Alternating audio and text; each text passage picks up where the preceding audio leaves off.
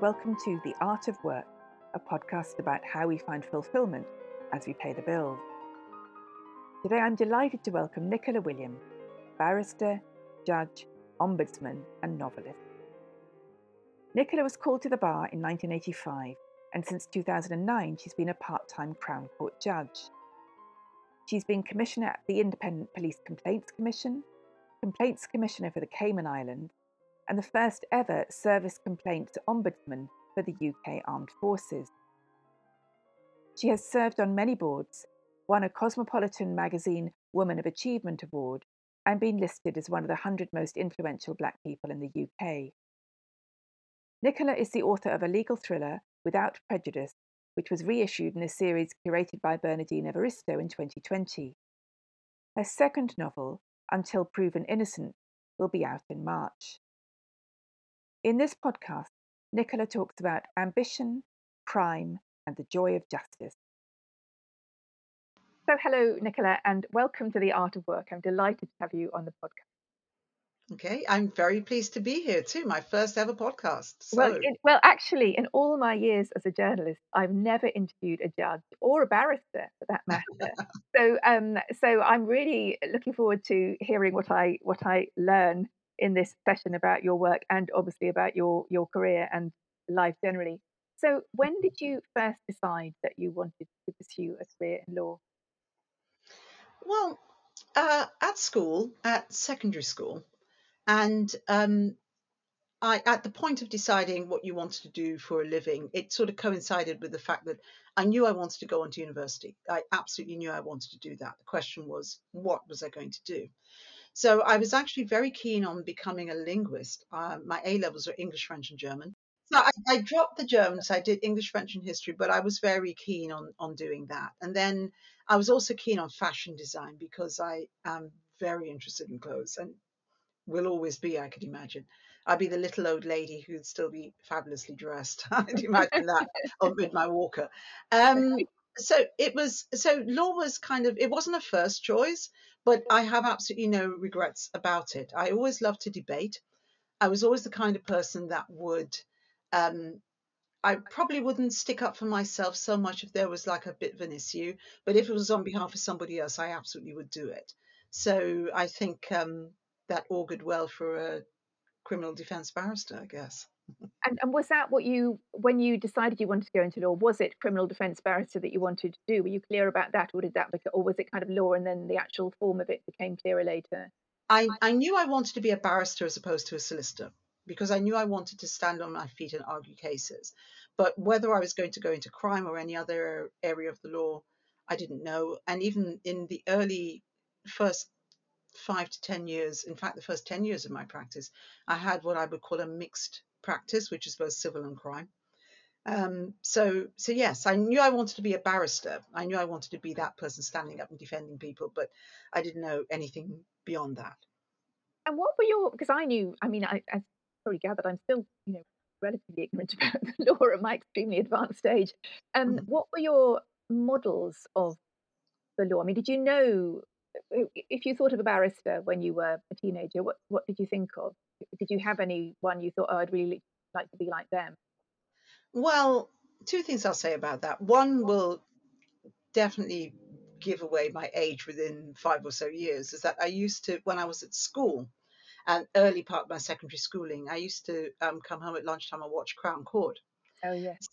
So that really can kind of relatively accurately pinpoint how old I am. And I was really fascinated by that. And it's amazing how many lawyers are really fascinated by that program. Yeah. The other thing was my parents are both Windrush generation migrants. They're not Jamaican because that was where the Empire Windrush actually left from, but they were the part of that cohort of Caribbean people that came here between 1948 and 71. And my late father was very keen on being a barrister. And if things had worked out differently, I think that's what he would have wanted. So there was possibly a little bit of parental influence there, but not forcing me to do it. It was that influence is definitely there. And I understand your father did a variety of jobs, including working in a post office. Yes, he did. He worked at Mount Pleasant Post Office, and he was very active in the union at Mount Pleasant Post Office. I don't know how many black people that they had, but at the time there, but I do know that he was definitely one of the very, very few black people that were active in the union at Mount Pleasant. So, yeah. And what other jobs? What did he do when he first came over? Okay, when he first came over, he was in Guyana, which is where both my parents are from. He was a police officer in Guyana. And what he wanted to do was to come to England to study law, because one of his friends, who actually became a very, very well-known lawyer and judge in Guyana, a chap called Keith Messiah, had come to England and had studied law and had come back to Guyana. And he kind of wanted to do that. And he thought what he would do was join the police force in England and then study for the bar part-time, which in those days you could absolutely do that, do your part ones and part twos. So he came over here, but unfortunately they had a colour bar in the police force at the time.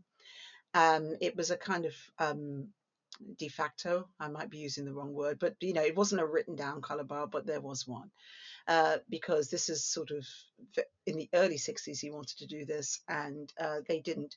Their first black police officer didn't join until 1968. So he couldn't join the police force, and then it was, what do I do now? Because that really threw a complete spanner in the works. And that was when he did various jobs. I think the very first job he ever did, he packed light bulbs in a factory. I do remember the Mount Pleasant one. And also he had a young family at the same time, so that kind of not derails your plans, but you have a different focus, I think, at that point. But he was always you and he would have had one thing in common, that he loved Latin. He was sort of taught himself Latin. He was very disappointed when he found that there was a barrister when I qualified. Being able to speak Latin wasn't such a big deal, and he was quite disappointed about that. And he was an incredibly well-read person, as was my mum, actually. That was something they very much had in common. When my mother was pregnant with me, she actually she didn't come over with much. They didn't come over with much from Guyana, but she had the complete works of William Shakespeare. She read that when she was pregnant with me. And she says one of the reasons why I like Shakespeare, because I do. So, yes. And so your mother, both educated. What did your mother do what did your mother do before she came over, and what did she do after she came over? Well, she was a nurse and hated nursing. And then she became a teacher. And at the point that she came to the UK, she was a teacher. But then within a year of coming to the UK, she was pregnant with me. And so she didn't work for a little while. And then she went into the civil service here. And she did a YouTube clip for the National Liberal Club, talking about her experiences as a migrant in the UK in the 60s. And with all the privations and difficulties that entailed. But that was what she did. So she didn't work for a while. And then she decided that, then she worked for the civil service. Then she decided, on the urging of my aunt, her sister, that effectively, are you going to come to England and just work for the civil service and have kids and not sort of advance yourself in anything? Why don't you qualify for something else? So she decided to qualify as a social worker. So that is what she did. And once she qualified, her entire career up until the point that she retired was in social services. And she retired at a senior level. She was deputy director for Lambeth Social Services when she retired. Yeah. So they were, it sounds like, middle class Guyanese. And the one thing I've observed about sort of Caribbean education of that era was that it was much more like the English private school system, like prep school and public school in it. Oh, yes, 1,000,000%. Definitely, from what I've heard my parents say, yes. But from my personal experience, because I was born in the UK, but when I was 10, we went back as a family to Guyana, and we stayed there till I was 14, and then we came back again. And I can certainly tell you, from 10 to 14, that was 100% my experience. And I count myself very fortunate to have had what I call a mixed education, in the sense of not only in two different countries, but also a private and state education. And it absolutely was that, no question. And when you came back, did you go to, what kind of school did you go to? Oh, I just went to a regular comprehensive school in Thornton Heath. So Selhurst Girls, it doesn't exist anymore, but I think it got taken over as part of the Brit School or something. But I'm not knocking it at all, because, I didn't have, in terms of, well, no, I can't praise them too much. I think to be perfectly honest, there were bits that I liked, there were bits that I didn't like, and I think more than anything, it was a real culture shock for me, because I came from a school where there was a lot of respect for teachers. I mean, but most of our teachers were nuns. Not everybody had to be a Catholic to go to that school. In fact, a lot of people weren't, but it had such an excellent reputation, so a lot of people went. Um, so you, but people, it was very ordered, I suppose. And then I came to Selhurst, and it wasn't ordered. And, one way or another, it took me about 2 years to get over the culture shock of it. Not just coming to a different country, but of course having to deal with racism in a very real way, which you don't. Guyana isn't monoracial, but there isn't the kind of tensions that were in England, particularly back then, weren't in Guyana at the time. So I had to deal with that, and I suppose most of all, the poor expectations that the teachers, when I was there, they were all white. The poor expectations that they had of black students, and I had one teacher who was absolutely brilliant, who I really remember, but I had one teacher who was really awful, and I really wonder how many other black children's hopes she derailed, because she was very, very bad. So, So when I read Without Prejudice, I really loved. I'm mm, afraid you should never ever, and obviously I've been a critic for more than 30 years, so I in particular should never ever make this assumption. But I couldn't help thinking that when you wrote about Lee's experience, Lee Mitchell's experience at school and the careers I of, know what you you're said talking about. you can't go Yes. into law because black girls don't go into law. And then Mm. she's invited back to give a talk at her school, and the school is trying to claim credit for her high flying career as a barrister, and she basically says, well, no thanks to this scummy school. I couldn't help assuming that there might be an autobiographical element to that. Am I right? There was. I did have a teacher. The only person I've actually used their real name in is the teacher that you're talking about, because she was my careers teacher, and she was terrible. Actually, she really was. So I didn't think she needed to be protected. Mm, She's probably no longer with us. That was a really long time ago. mm. But I never got the chance of going into school and talking to them like that. It was a kind of I wish I would have done. So it was Yeah, like no, in my I head. didn't think that bit of it was true, but I thought the careers teacher probably was. And the tragic thing is, I just reviewed Mallory Blackman's memoir, The Sunday Times, and she had the experience at school where she was told, no, you can't go and study English because you can't go to university to read English because you're black. And a friend of mine who was a very successful writer was basically told, you lot will all go and work at Tesco's. I mean, Oh essentially, yeah, for an entire generation, it seems that has was been. that was exactly what happened to me. She told me, absolutely no word of a lie. She told me when I was doing my A levels, and she asked me what I wanted to do, and I told her I wanted to be a linguist from the UN. She said, and I quote, and I remember it because it was so stark. Oh no, I don't think you should do that. I think you should go and work in Woolworths. And and I think she would have maybe seen my sort of slack-jawed amazement, and then what I'm sure she thought was a helpful alternative. Of course, if you don't want to go in Woolworths, you could go and work as a nurse. And she wasn't thinking of a. I know that at the time there were two different types of nurse, like state Auxiliary nurse and nurse. state, and state. One is state enrolled, and the other one is state registered, and one you could have left school at 16 and gone to do. And so even though I was already in the A level class, that was what she was telling me to do. Well, And then she actually saw me working. I mean, of course, I came back and I told my parents, and they just said, "Oh, just forget her. You know what you want to do. We know what you can do, and you just forget her." And but I think if I didn't have that sort of dogged self belief in myself around my intellectual ability, mm, and also if I didn't have people that were supporting me, like family that was supporting me, the outcome could have been very different, because she was a careers teacher for a lot of people. And you don't know what she told someone, that maybe they had this kind of just nascent hope of doing something more than she expected. And then she punctured that. And then they went home, and then yeah, possibly their family could have said, oh, well, the teacher's always right. And that's the end of that. But Absolutely. there is a funny, like the outcome of that. I was actually, after I went to university, the end of my first year, I was actually working in retail in one of the stores in Croydon. And she came in and she saw me on the till. And she said, I'm so happy that you found something that matched your sort of abilities.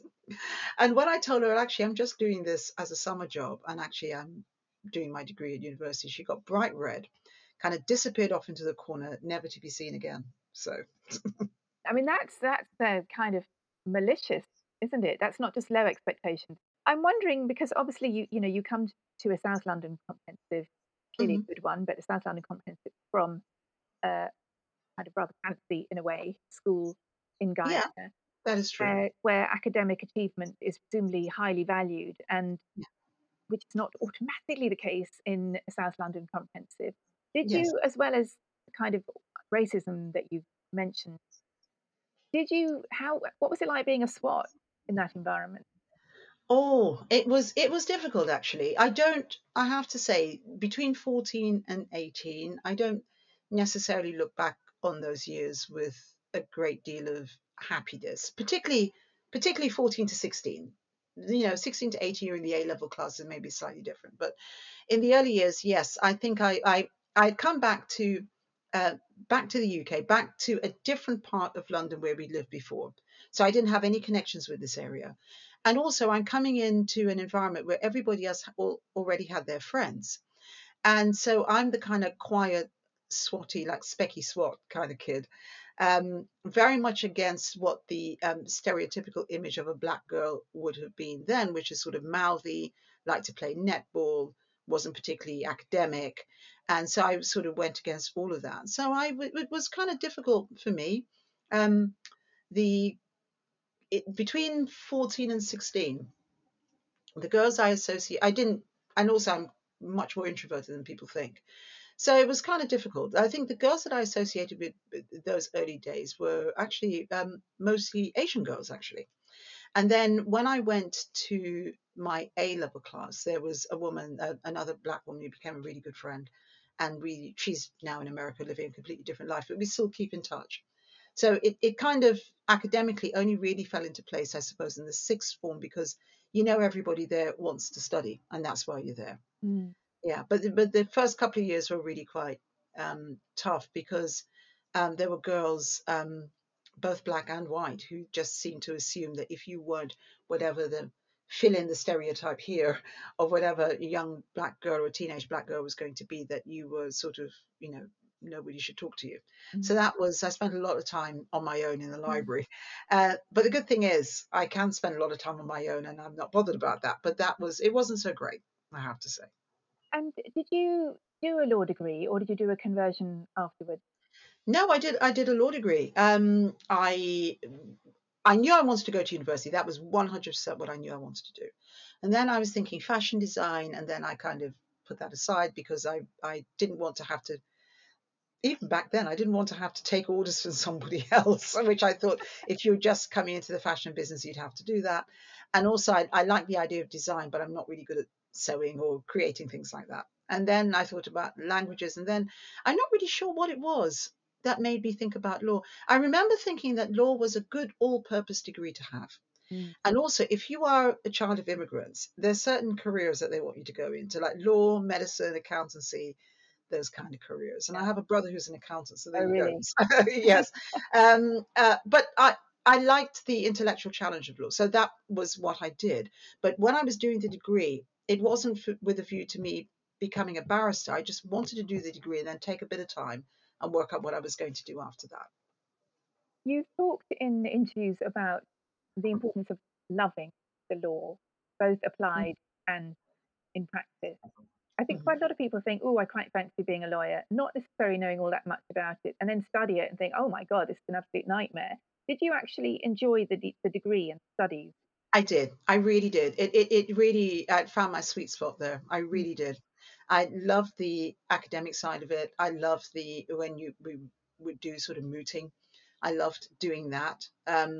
It worked for me. I really liked it. But when I go into schools now and I haven't really done it much since the pandemic, but I used to do a lot of volunteering for an organization called Speakers for Schools.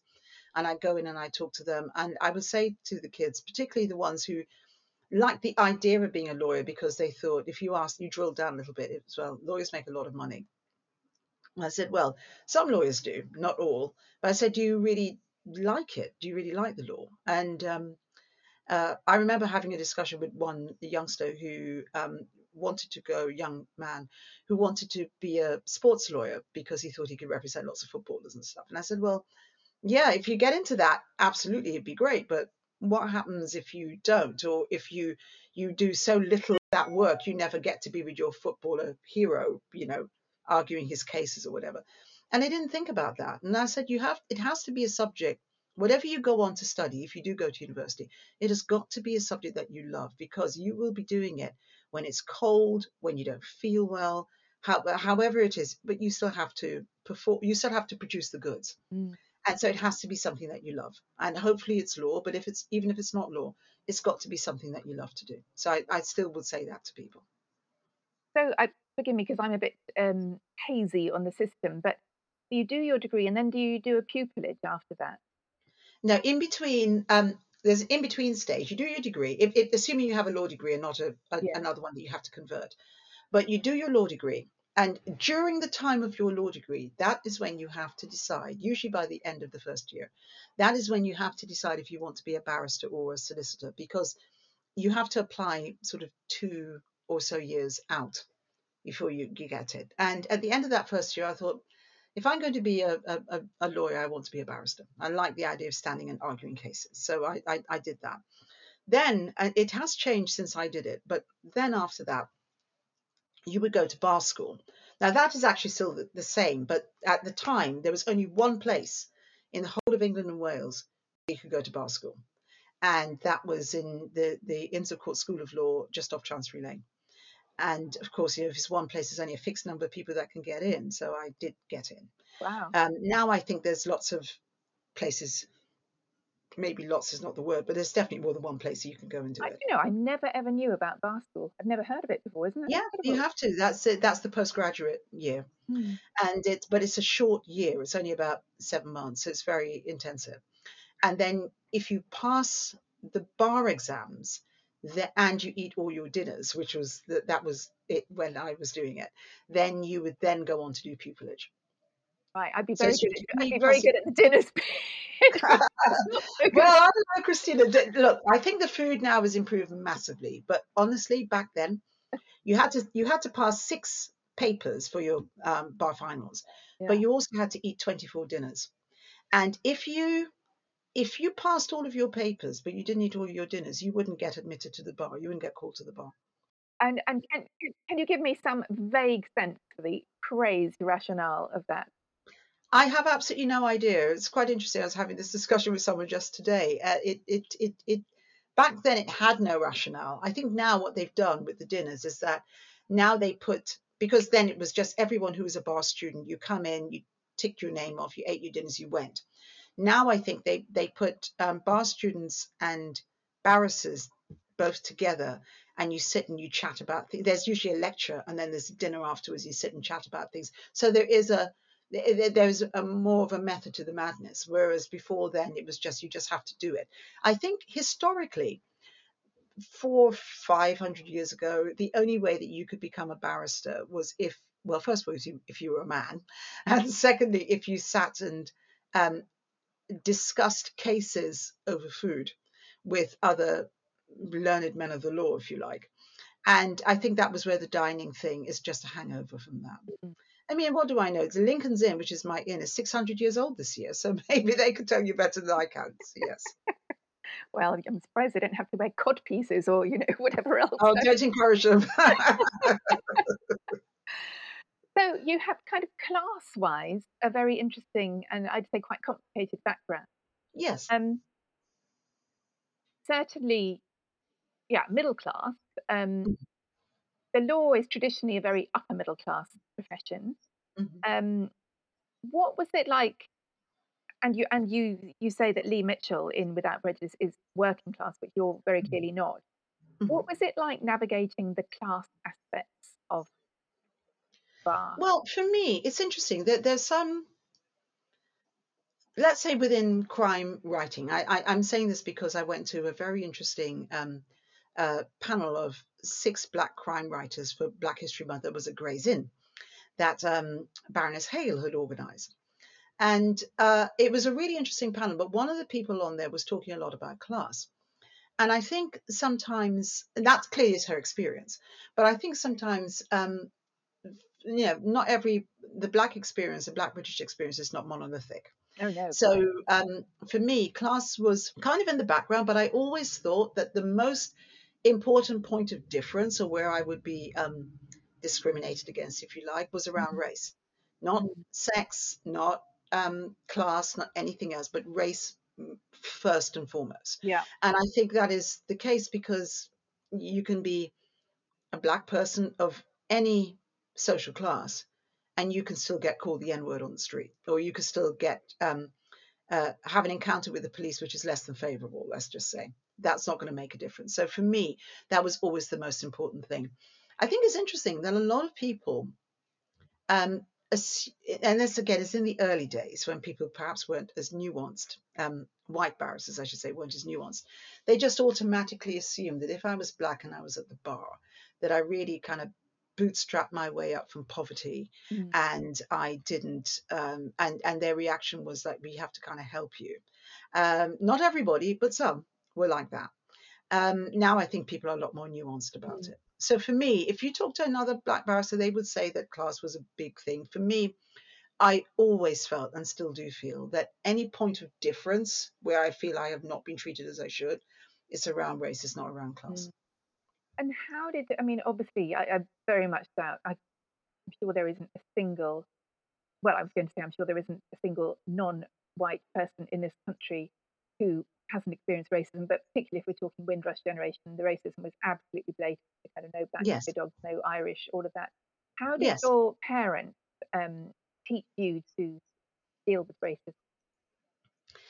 I think that one thing that absolutely was burned into the brains of me, and I've got 2 younger brothers, so all of us, was you have to be twice as good.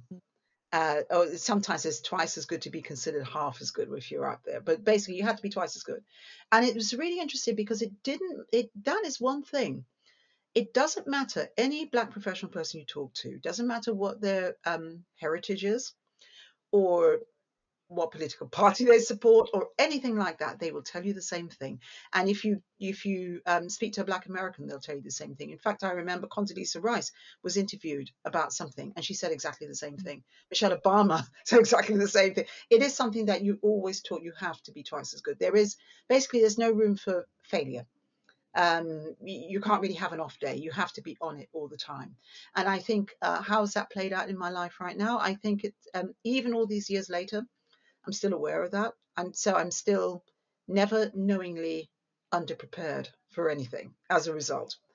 Kind of sad. Well, not sad exactly. I think it's, I suppose I can't imagine what it would be like to go through life not feeling that you have to be doubling up in your work, doubling up in your energies, to go through life feeling that all you have to do is go in and do your best. No, well, it's, you have to go and do your best and a bit more than that, because people will still find a reason why, for example, the reason why there aren't enough Black judges isn't because there's something inherently wrong with the system. And I see that actually just within the hour before us having this discussion, I've seen there's something out about allegedly institutional racism amongst the judiciary. I haven't read it, so I can't comment on it. But some people would say, well, it's because Black people are inherently intellectually incapable of being judges, rather than trying to look at the system to see what it is that means that people apply and they don't get through. So, yeah.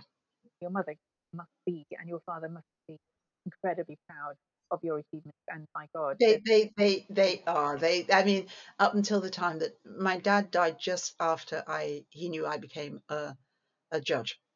And so that was really, I mean, he died quite suddenly in between me knowing that I became a judge and then seeing me get sworn in. Sadly, he died in between, but at least he knew that I'd done it. And my mum is alive and elderly and is very much loves the idea of her daughter. As she came to see one of my My cases daughter, the once. judge, who wouldn't love Yes, that. I've not let her come to see me sit as a judge now. She did come to see me. Said I don't know how it happened, but she came to see me try a case, and she sat at the back, and she was frowning at my opponent. So I was like, not let her come and see me do anything as a judge. I might do that because I think she'd like it. So Your secret weapon in court, just yes, intimidate the opposition. yeah, she was my secret weapon in the Cayman Islands. I'll tell you that. So. I bet. Yes, I want to hear about that. But first, I did wonder, do you think your father had these dreams of being a barrister which were not fulfilled? Yes. Obviously, fantastically proud of you. Was there any Mhm. iota of bittersweetness for him, do you think? I think there was actually. I mean, to be fair, I think, and I understand why you asked me that. Well, I think there was. He was really proud of me doing it, but I know if things were different, he would have liked to have done it himself. I think there was probably a little bit of over identification with my cases as a result. But more than anything, he was just really proud. I mean, it is the immigrant's dream. If your children, particularly those old respected professions like being a barrister at Lincoln's Inn, no less, every person who had reached any significance within the political establishment in Guyana who had become a barrister would become a lawyer. A had become a barrister, and B had gone to Lincoln's Inn. So it's very, very, very, very strong. So Yeah. And tell me about the work itself. mhm. When you became, what do you call it? Called to the bar? Is that when you're Yes, actually, yeah. yeah. When you first started, and did you do a mix of, private? What did you do when you started off? Oh, the kind of work I did. Yes. Well, when I was a pupil, when you do your pupillage, the first 6 months of your pupillage, because you've already done your 3-year degree and 1-year postgrad, that you do a 12-month pupillage. Back in the day, I'm just talking about my time, I'm not really sure how it works now. You could do just 12 months in one set of chambers, or you could do 2 lots of 6. So I did 2 lots of 6. My first 6 months was in a very traditional, largely civil set of chambers. And myself and another black woman, we integrated those chambers. We were the first 2 black pupils they'd ever taken on. And so in your first 6, you can't go into court and be on your feet and argue cases. But I was doing a civil first 6, so I did a lot of drafting of contracts and pleadings and that kind of thing. My pupil master did a lot of work for British Rail. He was like their standing counsel for British Rail. So I ended up doing a lot of drafting for him, which he said was good. So that really helped. Second 6 is when you start to potentially earn money for yourself, because you can go into court and do cases on your own. And most of those would be what I call knockabout crime. It would be like shoplifting cases, bail applications, very, very early stage stuff. And that's how you cut your teeth on cases like that. So that's the kind of work that I did. But I've always, the whole time I was at the bar, I always did a mixture of civil work and criminal work. And I presume you will have done, have you done criminal work involving murders and, Yes, I have. yeah. I met on wasn't really a date, but could have been a date had there been Hmm. attraction, which certainly there wasn't on my side, with a Hmm. guy who was ground down to the point of, I would say, traumatized by he was a barrister, by Yeah. some of the cases he worked with.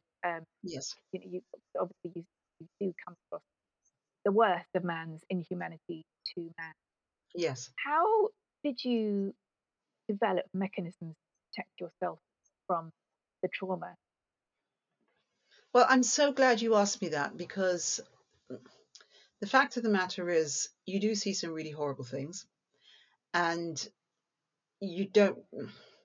I think now, because I don't know how long ago this chap was when you met him, but I certainly think nowadays, within the last, not even that long actually, but certainly within the last 7 years, certainly, there are definitely mechanisms now in place at the bar where people have a greater understanding about vicarious trauma, where you can hear horrible things and it affects you. And if you do a lot of very difficult cases, murders, manslaughters, very nasty GBHs, And let's not even get onto sexual cases, rape, including paedophilia type cases, all of that stuff. It after a while it can really affect you. I think before that there was a sense, certainly when in my early years at the bar, there's a sense that, well, just toughen up, suck it up, just keep going. But a lot of people were affected, but they didn't want to say. And so I think what happened when things started to change at the bar, and I think it might have been a little bit longer than 7 years ago, but we're not talking a very, very long time ago when these things started to change. There were 3 people within a fairly close span of time, possibly about a year, 18 months, well-known barristers, including one QC, who committed suicide. And I think it really made people start to look, and they were all criminal barristers. It really made people start to consider what on earth is going on. So now there's a whole wellness in the law kind of section, which is, I think, a massively positive thing, because otherwise people used to suffer in silence and self-medicate, and usually self-medicating through alcohol. So, which doesn't actually make anything, I certainly like a nice glass of wine, but as a way to blot out all the things that have happened, that doesn't work. So, And how long had you been practicing as a barrister when you wrote Without Prejudice? And what got you going on that? okay, I had been practicing. I've been thinking about writing it for a while, actually. I'm not really sure I think I know what the genesis was. I used to read a lot of John Grisham.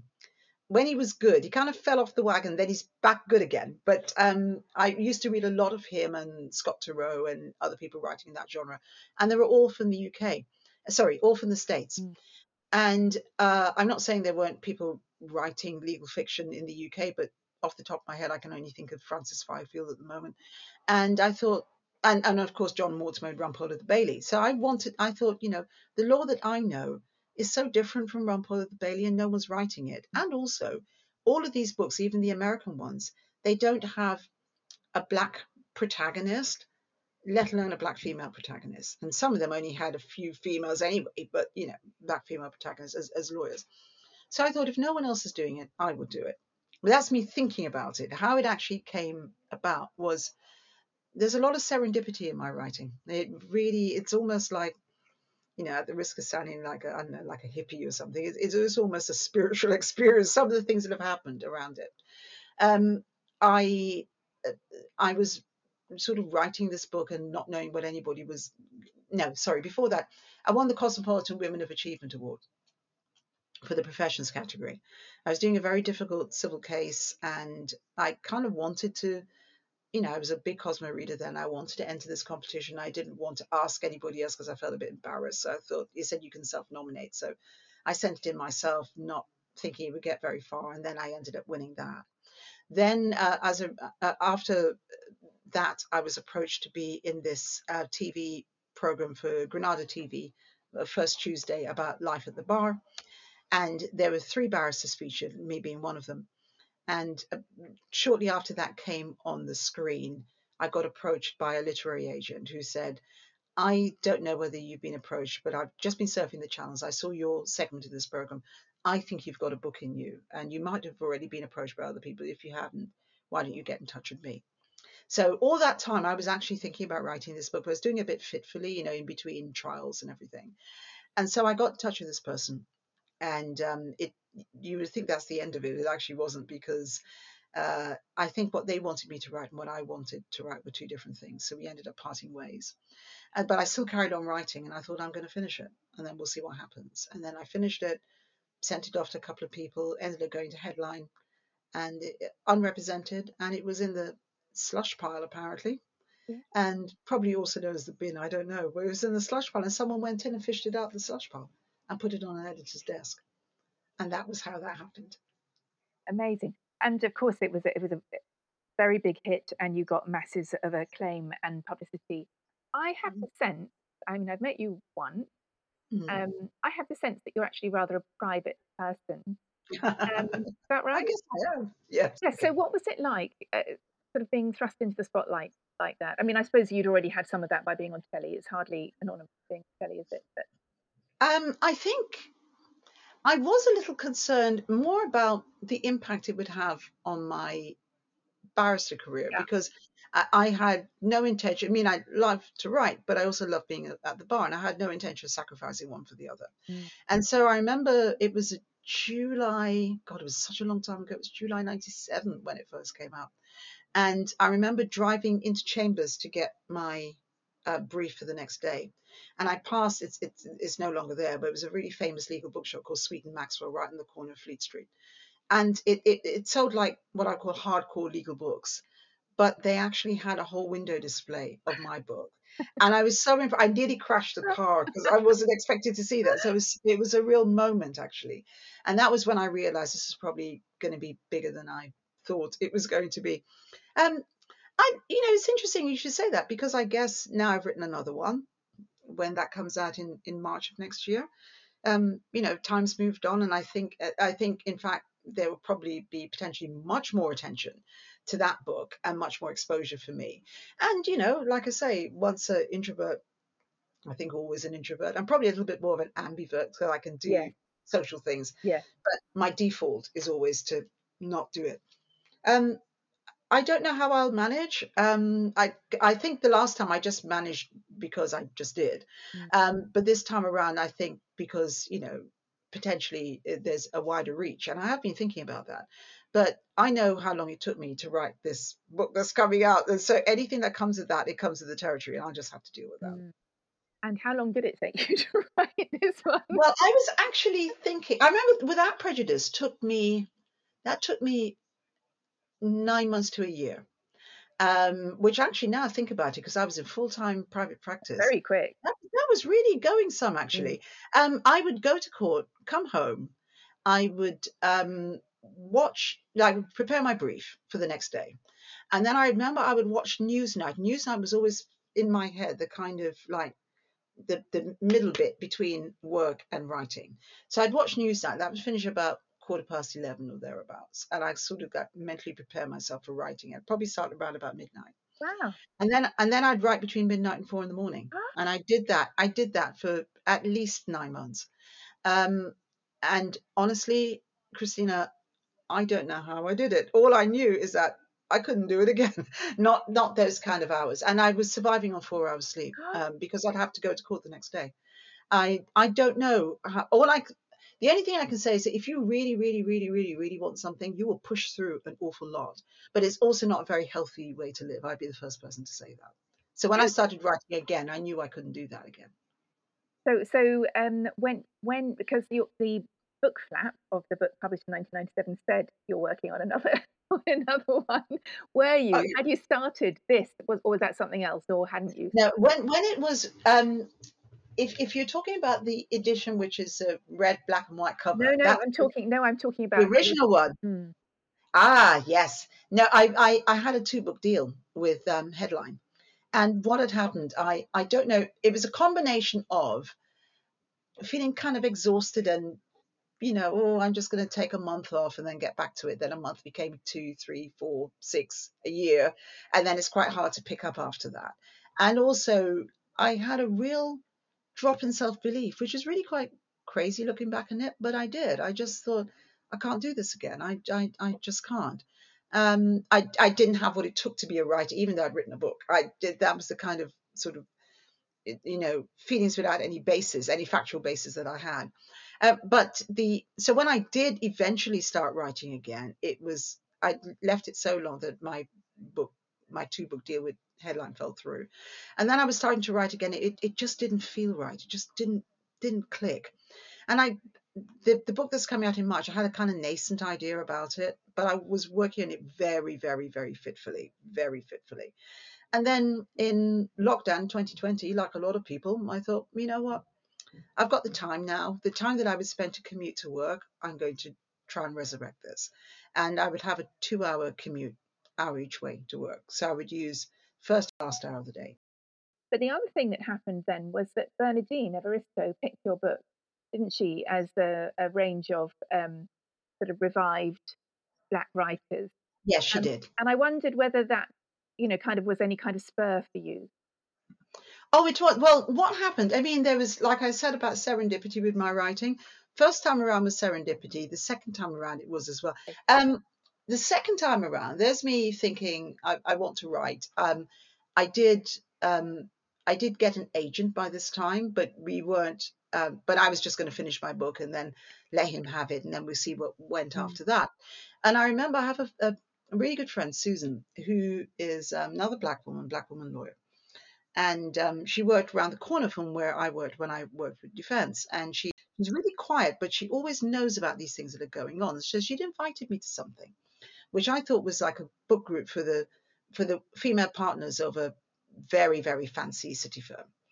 And it turned out, and I didn't want to go. I was having a lot of problems at work at the time, but I didn't want to let her down, so I went. And when I turned out, I thought, this is not like any book group I've ever been to, because first of all, you're greeted by uniformed staff giving you bubbles as soon as you get to the door. You then see lots of kind of like sort of well-knownish people in the room, very nice nibbles as well. And then the books from 4 different authors that were there. That's Bernardine Evaristo, um, Mallory Blackman, Louise Doughty, and Diana Evans. And then I see that all 4 writers are there as well. So it was like, okay, this is not your regular book group. And then Bernardine said, she recognized me. She said, I know you. And I said, I'm thinking, I don't think you do, because I mean, I know who you are, but I'm just Nicola Williams. She said, no, you were that person. You wrote that book, that legal thriller a long time ago. And I said, yes. She said, why didn't you write another one? And I was like feeling really bad. And I said, oh, life kind of got in the way. And she just looked at me really quite quizzically, and she said, that's a shame. You should have written another one. It was really good. And that was about less than 6 months before she won the Booker. Mm. And when she won the Booker, one of the things that she wanted to do was to bring back 6 books, fiction books, into life that she felt should have had more play than they did at the time, or more recognition anyway. And mine was one of the 6. But interestingly, we had a conversation subsequently where she said, I said, Bernadine, if I hadn't gone to that event, because I really did not want to go, if I hadn't gone to that event, would you have thought about including me in your 6? And she said, honestly, Nicola, I wouldn't have done. And it's not because your book wasn't good. Mm. I thought it was excellent, but everybody else, apart from one person who had died, everybody else was still writing. They might not have been published, but they were still writing. I thought that you had given up writing and were just concentrating on the law. And so I wouldn't have thought about including you. And so it's those kind of things. Around my writing, a lot of stuff like that happens. Mm. So hard work and talent and actually putting pen to paper, yes, because I write longhand and then I type it up. But there are things that I couldn't never control or foresee, and that is definitely one of those things. Mm. Mm. Well, I can't wait to read your book, and it'll be very interesting and exciting to see what happens in the spring. And also having got to where you've got professionally, I imagine it's a very different thing, because you're kind of absolutely top of your profession now. So it's not like it's going to kind of wreck your legal career. Not that it would have done in Yeah. 1997, but you are at a very different place. I I want don't to ask. know. It depends. If I write something about judges that they don't like, it Oh, could. you're untouchable now. I don't know about that. So you gave up your practice to become an ombudsman for the Yes. UK Defence Forces. Why did you give it up? What did that involve? What did you like about it? Okay. I didn't give it up to take on the defense ombudsman role. I gave it up. I think partly, lots of things actually. I think partly at the time I realised I'd done the only thing I'd ever done was being at the bar, and I loved it, but at the same time it was the only thing I'd ever done. And I think I was actually looking back, and it was getting a little bit burnt out. Which, I mean, now all these years later, I'm happy to say, but then I would never have said it. I would have cut my arm off before I mentioned Mm. that. Because I was also doing some tough cases like death penalty cases, murder trials, and some pretty tough cases. But I became an ombudsman. My first 2, I had 4 ombudsman jobs. The first 2 were involving the police and police misconduct cases in the UK. My third one was in the Cayman Islands, which was a whole different kettle of fish, actually. Very nice on some levels and quite challenging on another. And then the final ombudsman role I had was the one where I was the Service Complaints Ombudsman for the UK Armed Forces. I was the first well, first ombudsman, full stop. There was a Service Complaints Commissioner before that, but they didn't have the powers of the ombudsman. Needless to say, I was the first black woman as the ombudsman, first black person, let alone black woman. And at the time, I was the highest ranking black person in UK defence.